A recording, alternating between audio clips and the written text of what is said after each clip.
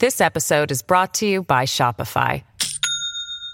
Do you have a point of sale system you can trust, or is it a real POS? You need Shopify for retail. From accepting payments to managing inventory, Shopify POS has everything you need to sell in person. Go to shopify.com/system, all lowercase, to take your retail business to the next level today. That's shopify.com/system. Welcome to the New Books Network.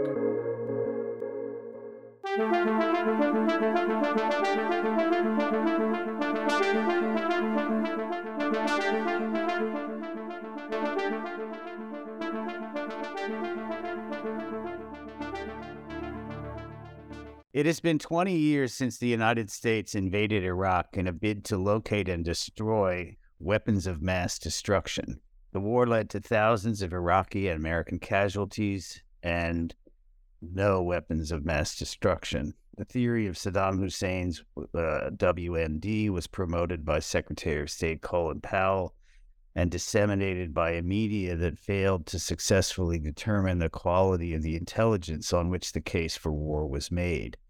In the interim, in addition to the enormous Iraqi casualties, many American war veterans have suffered trauma, major injuries, and even suicide in consequence of their involvement in the war. Some even think the war set the stage for Donald Trump. In short, the consequences of the Iraq War have been momentous. Welcome to International Horizons, a podcast of the Ralph Bunche Institute for International Studies that brings scholarly and diplomatic expertise to bear on our understanding of a wide range of international issues. My name is John Torpy, and I'm director of the Ralph Bunche Institute at the Graduate Center of the City University of New York. We're fortunate to have with us today Louis Charbonneau, who is UN Director at Human Rights Watch. Prior to joining HRW, he was a journalist for more than 2 decades, most recently UN Bureau Chief for Reuters. His first posting with Reuters was in Vienna, where he focused on the IAEA, the International Atomic Energy Agency, and other UN agencies from 2001 to 2005. He covered the UN weapons inspections in Iraq in 2002 and 2003, and the IAEA's attempts to resolve the nuclear crises in North Korea and Iran. Starting in early 2008, he was based at Reuters Bureau inside UN headquarters in New York, where he followed the Security Council, the General Assembly, and other UN bodies. He's a 2-time winner of the Elizabeth Neufer Memorial Award for his UN reporting in 2009 and 2011, as well as recipient of the UN Foundation Prize for his coverage of negotiations on an arms trade treaty in 2013. In New York, he expanded his UN coverage to include human rights and other topics. He has a bachelor's degree from the University of Michigan and master's degrees from both Columbia University and the City College of New York, and he's now working on a PhD in political science here at the CUNY Graduate Center. Thanks so much for joining us today, Lou Charbonneau. Thanks for having me. Great to have you with us. So, the 20th anniversary of the beginning of the Iraq War has received, it seems to me, an enormous amount of attention during the past week. And as a journalist who covered some of the central events leading up to the war, I'd be curious to have you tell us, how exactly you've experienced this coverage, this sort of retrospective view of what happened. Yeah, thanks. And it's good to be here to talk about it. This 20th anniversary seems to have come so quickly. I can barely remember the 10th anniversary, and in some ways, it feels like it was just a few months ago that it happened, but it does also feel distant.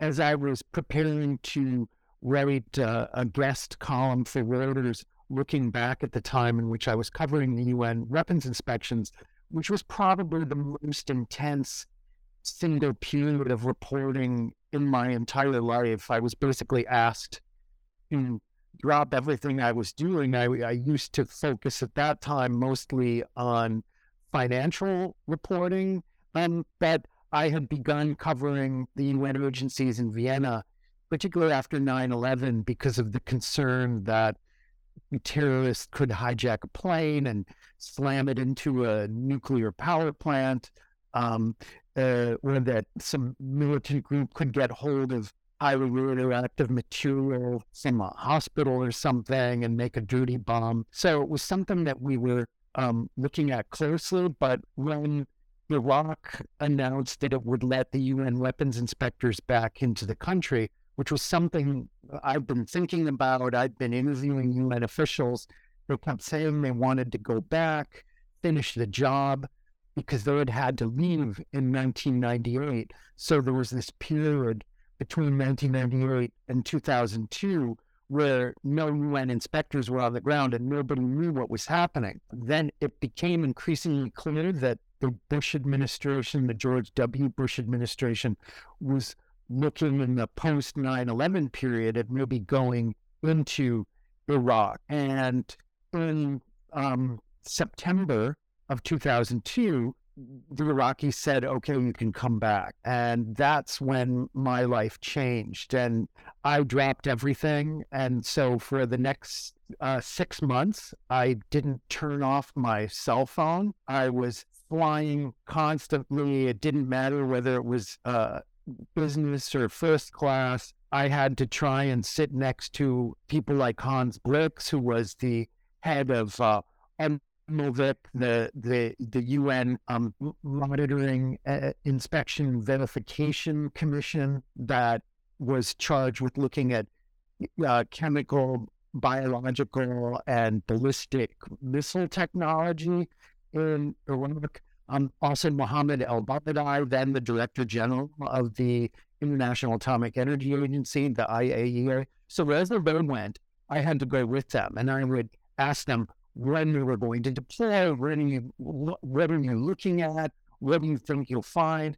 Plus, I have the junior people, the inspectors who were training. I watched. I went to some of the training sessions where Hans Blix would give pep talks to the inspectors. Some of them looked to me like they were backpackers who'd been rounded up at a bus stop or train station. So I was a little skeptical of what the UN would be able to accomplish, but as the saying goes, you can't judge a book by its cover. These people were all pretty impressive.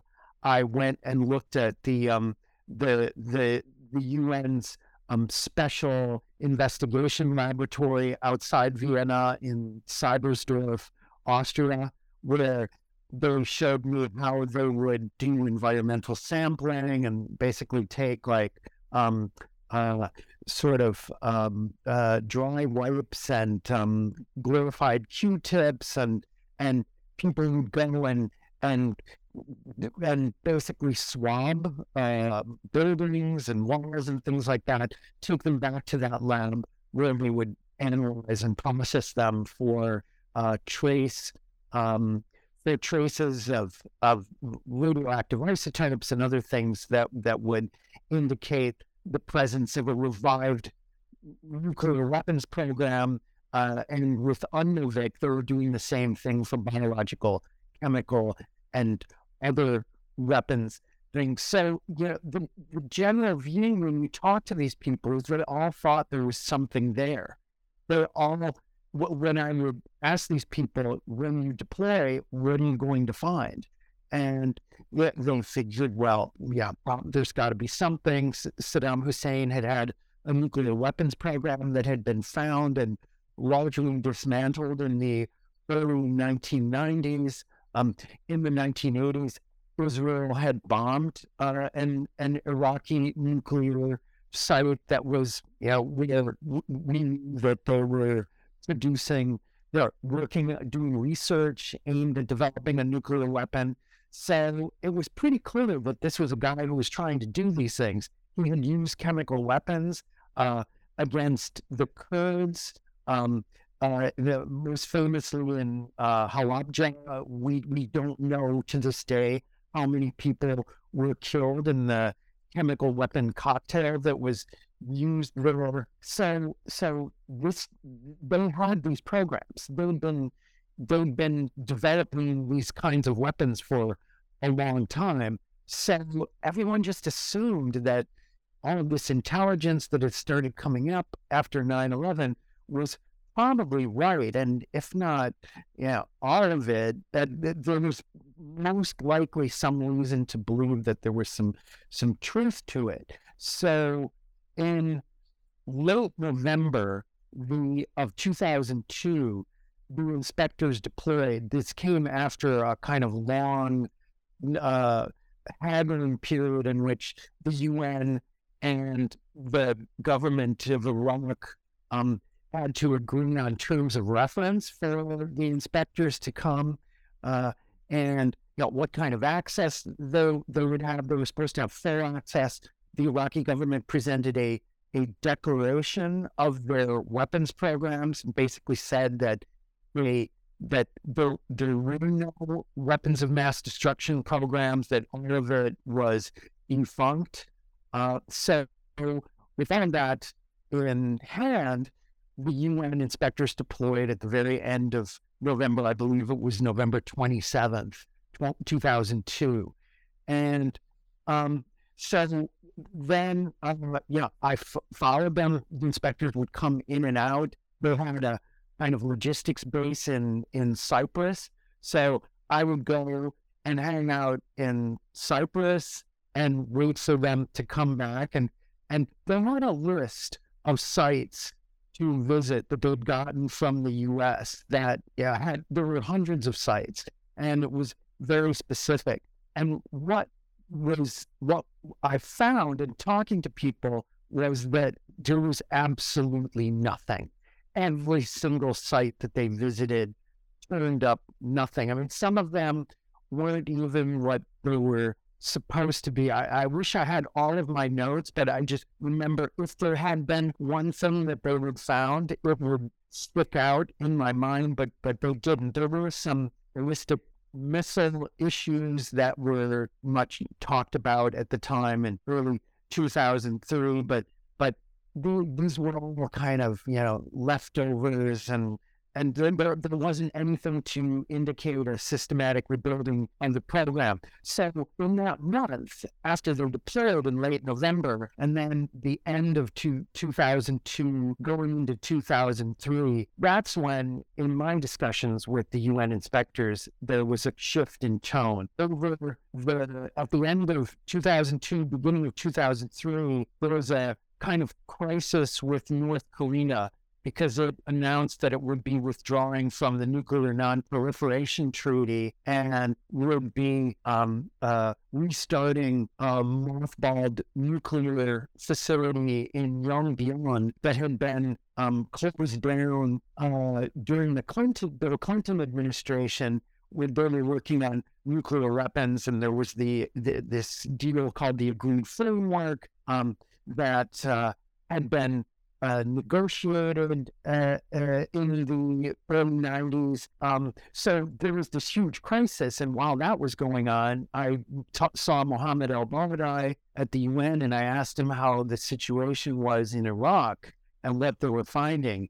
And he said, well, I'm glad you asked me that, because we were not finding anything.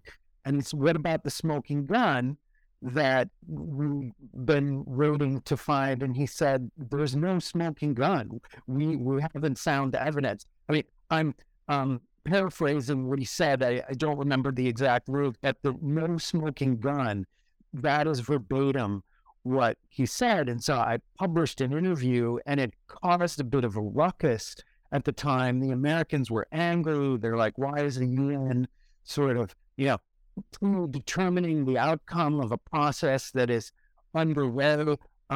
Then there was George W. Bush's State of the Union address in January of 2003, in which he talked about the Iraqis attempting to get large quantities of uranium from Niger, presumably for a nuclear weapons program or a revived nuclear weapons program. After this was in the Bush State of the Union address, the UN tried to get a hold of the documentation to back up this allegation, which was a very serious allegation. And if there was anything that could have been close to a smoking gun, that might have been it.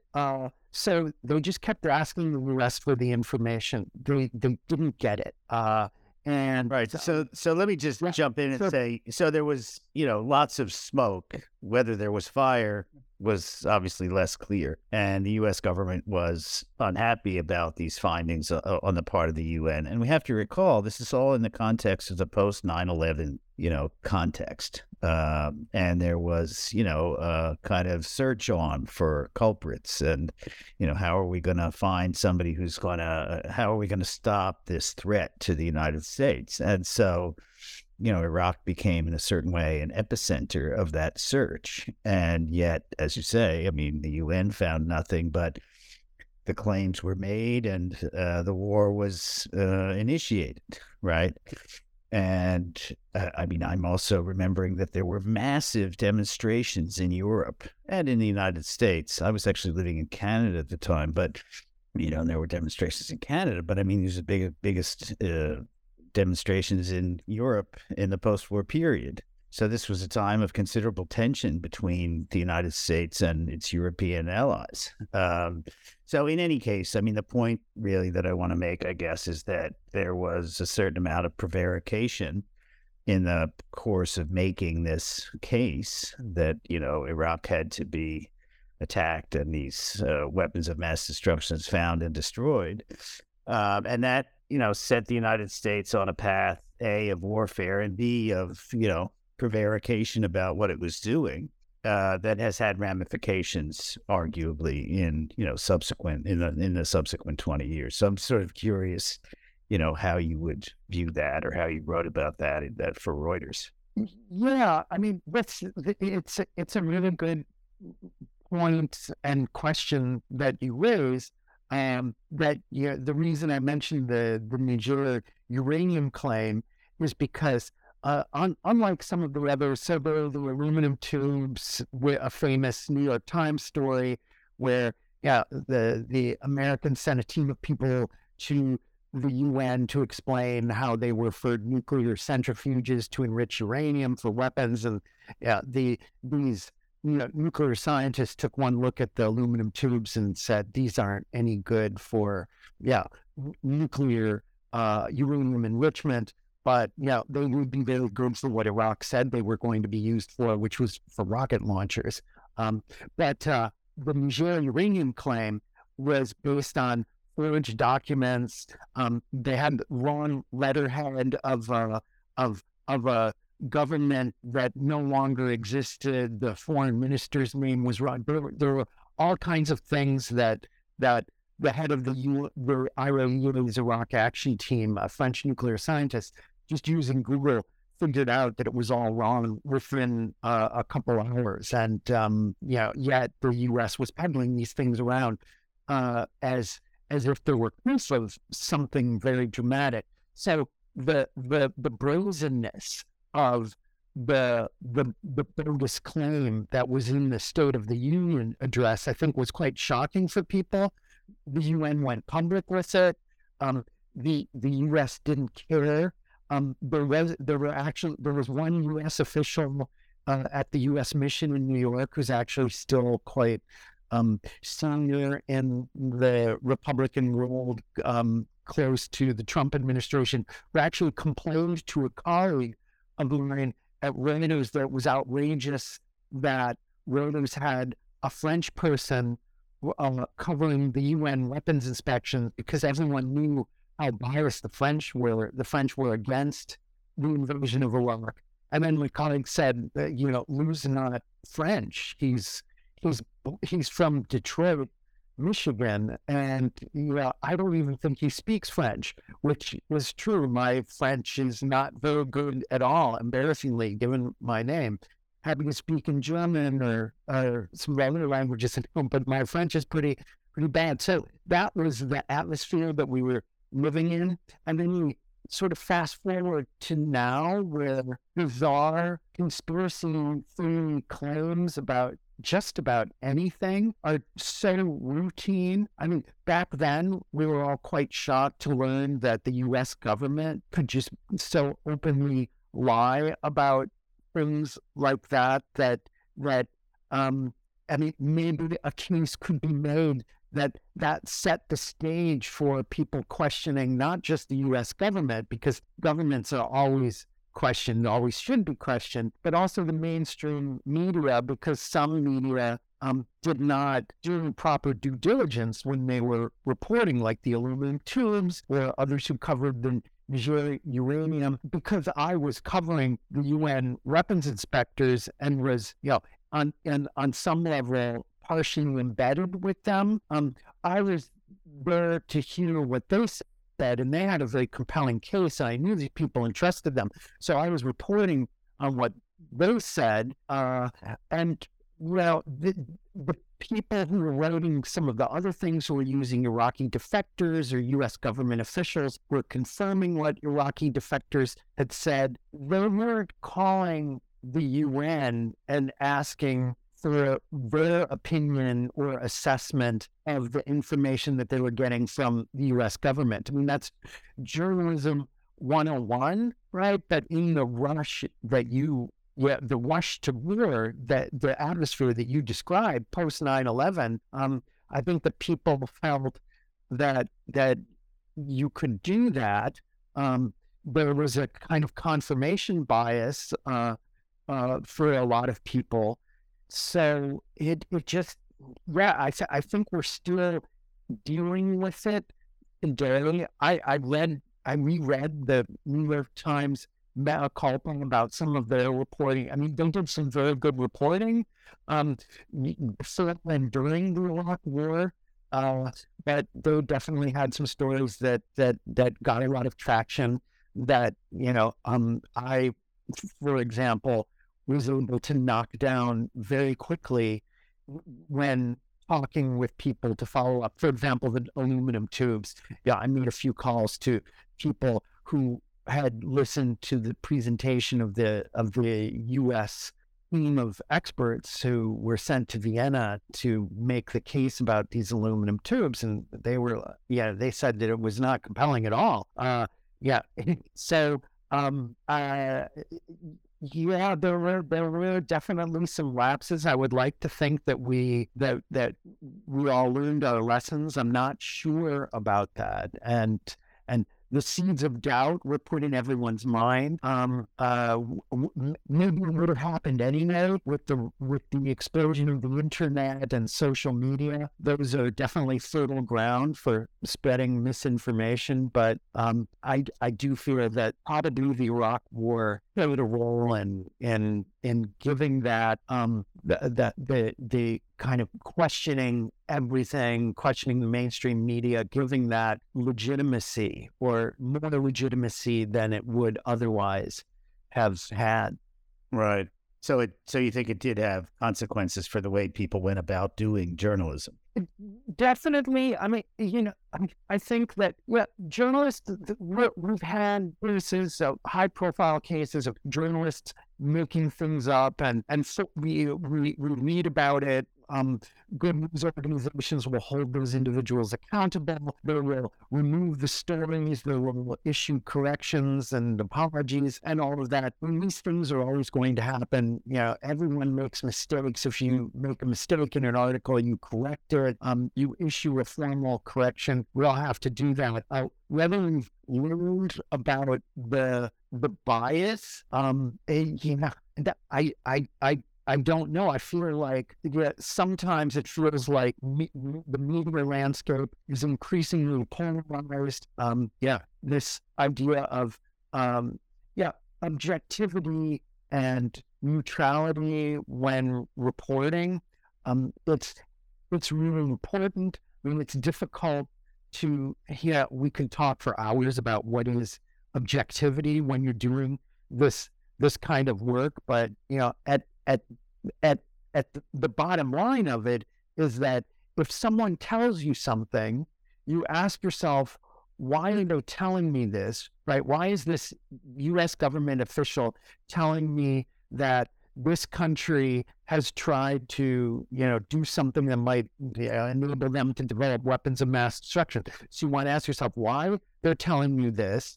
You will look into whether the information has any credibility. You try to figure out, are the people I'm looking to for confirmation, are they talking to the people who told me about this originally? And it's really just one source telling me everything? Yeah, you really need to look into these things and question everything.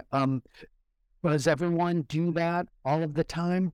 I don't know. It was certainly shocking for the media to see how much airplay some of these allegations got. But at the organization I was working for, Reuters, they just had me doing my job, and the normal training that I got about following up and questioning sources, never have more than one source. Always try to get someone on the record if you can. If you can't, discuss with your editors who these unnamed sources are.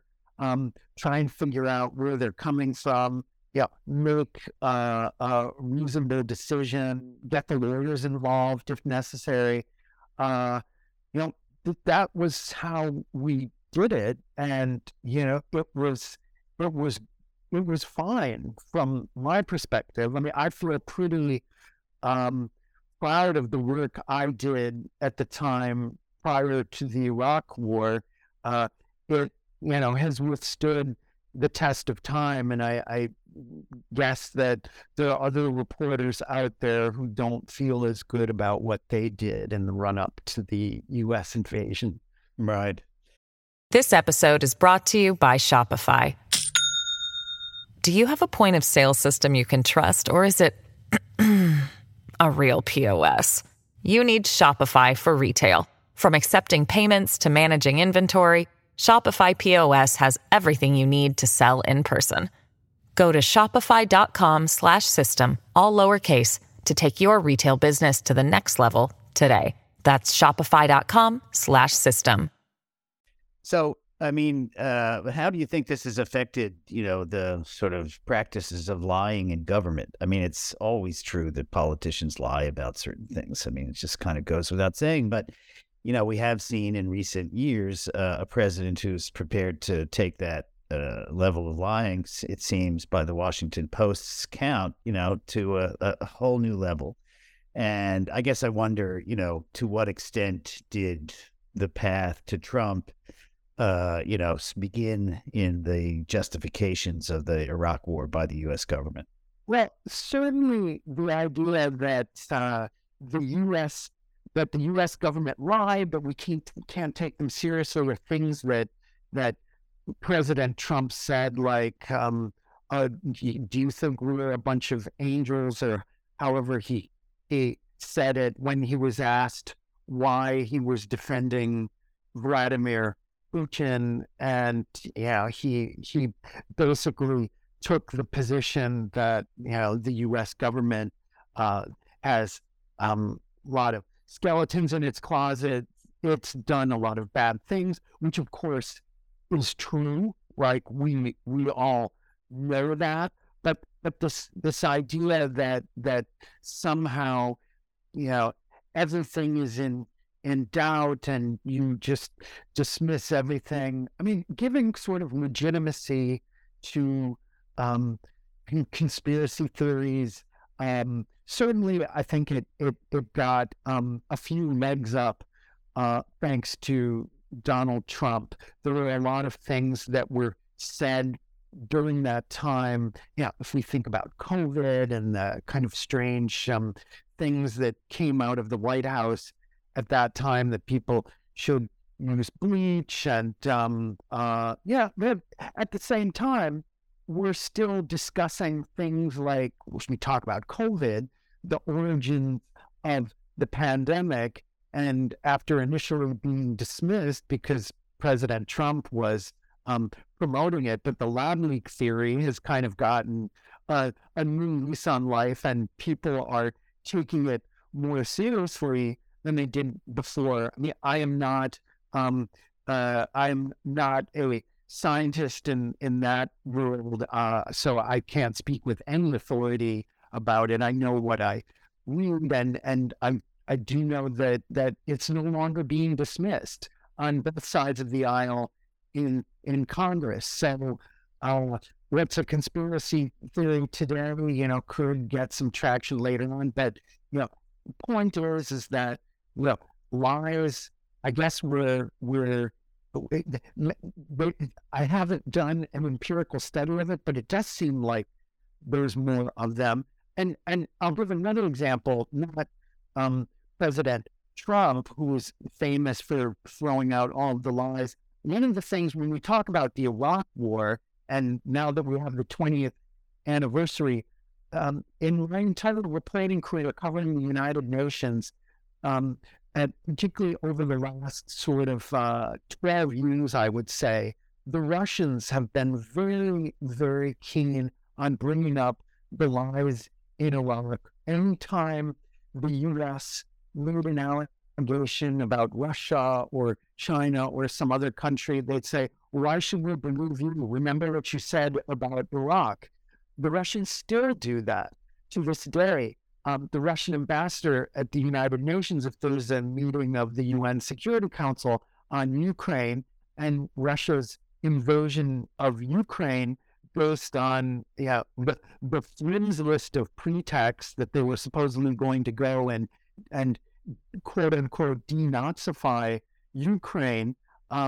One of the things that they say when they get criticized is, how dare you in the United States criticize us? You look what you did in Iraq. You said that we invaded sovereign territory. Well, that's what you did in 2003 with Iraq. And you lied about the weapons of mass destruction. Of course, there's a huge problem there, right? But the U.S., we know the U.S. invaded Iraq on the basis of a false pretext and lies about weapons of mass destruction. That doesn't make it right for Russia on February 24th, 2022, to also then, lie about supposed Nazis running wired in Ukraine, and then to go and invade and supposedly serve the country and subject them to relentless bombing raids, bombing attacks against civilians, and things that the United States and Britain did in Iraq. The United States and Britain used thousands of cluster munitions.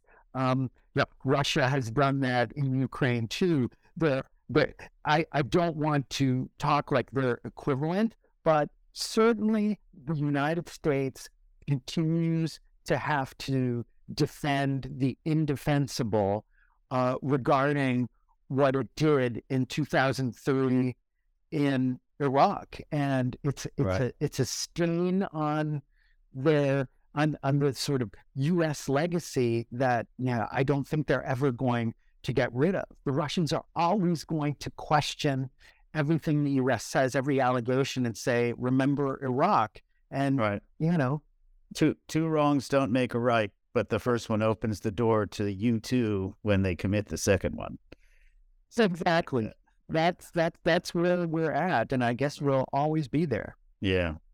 Well, this was a terrific conversation and sort of review of the period since the Iraq War started in 2003 and the run-up to it in 2002. But that's it for today's episode. I want to thank Louis Charbonneau of Human Rights Watch and the CUNY Graduate Center for sharing his insights on the occasion of the 20th anniversary of the start of the Iraq War. Remember to subscribe and rate International Horizons on SoundCloud, Spotify, and Apple Podcasts. I want to thank Osvaldo Mena Aguilar for his technical assistance, and to thank Duncan McKay for sharing this song International Horizons as the theme music for the show. This is John Torpy saying thanks for joining us, and we look forward to having you with us for the next episode of International Horizons.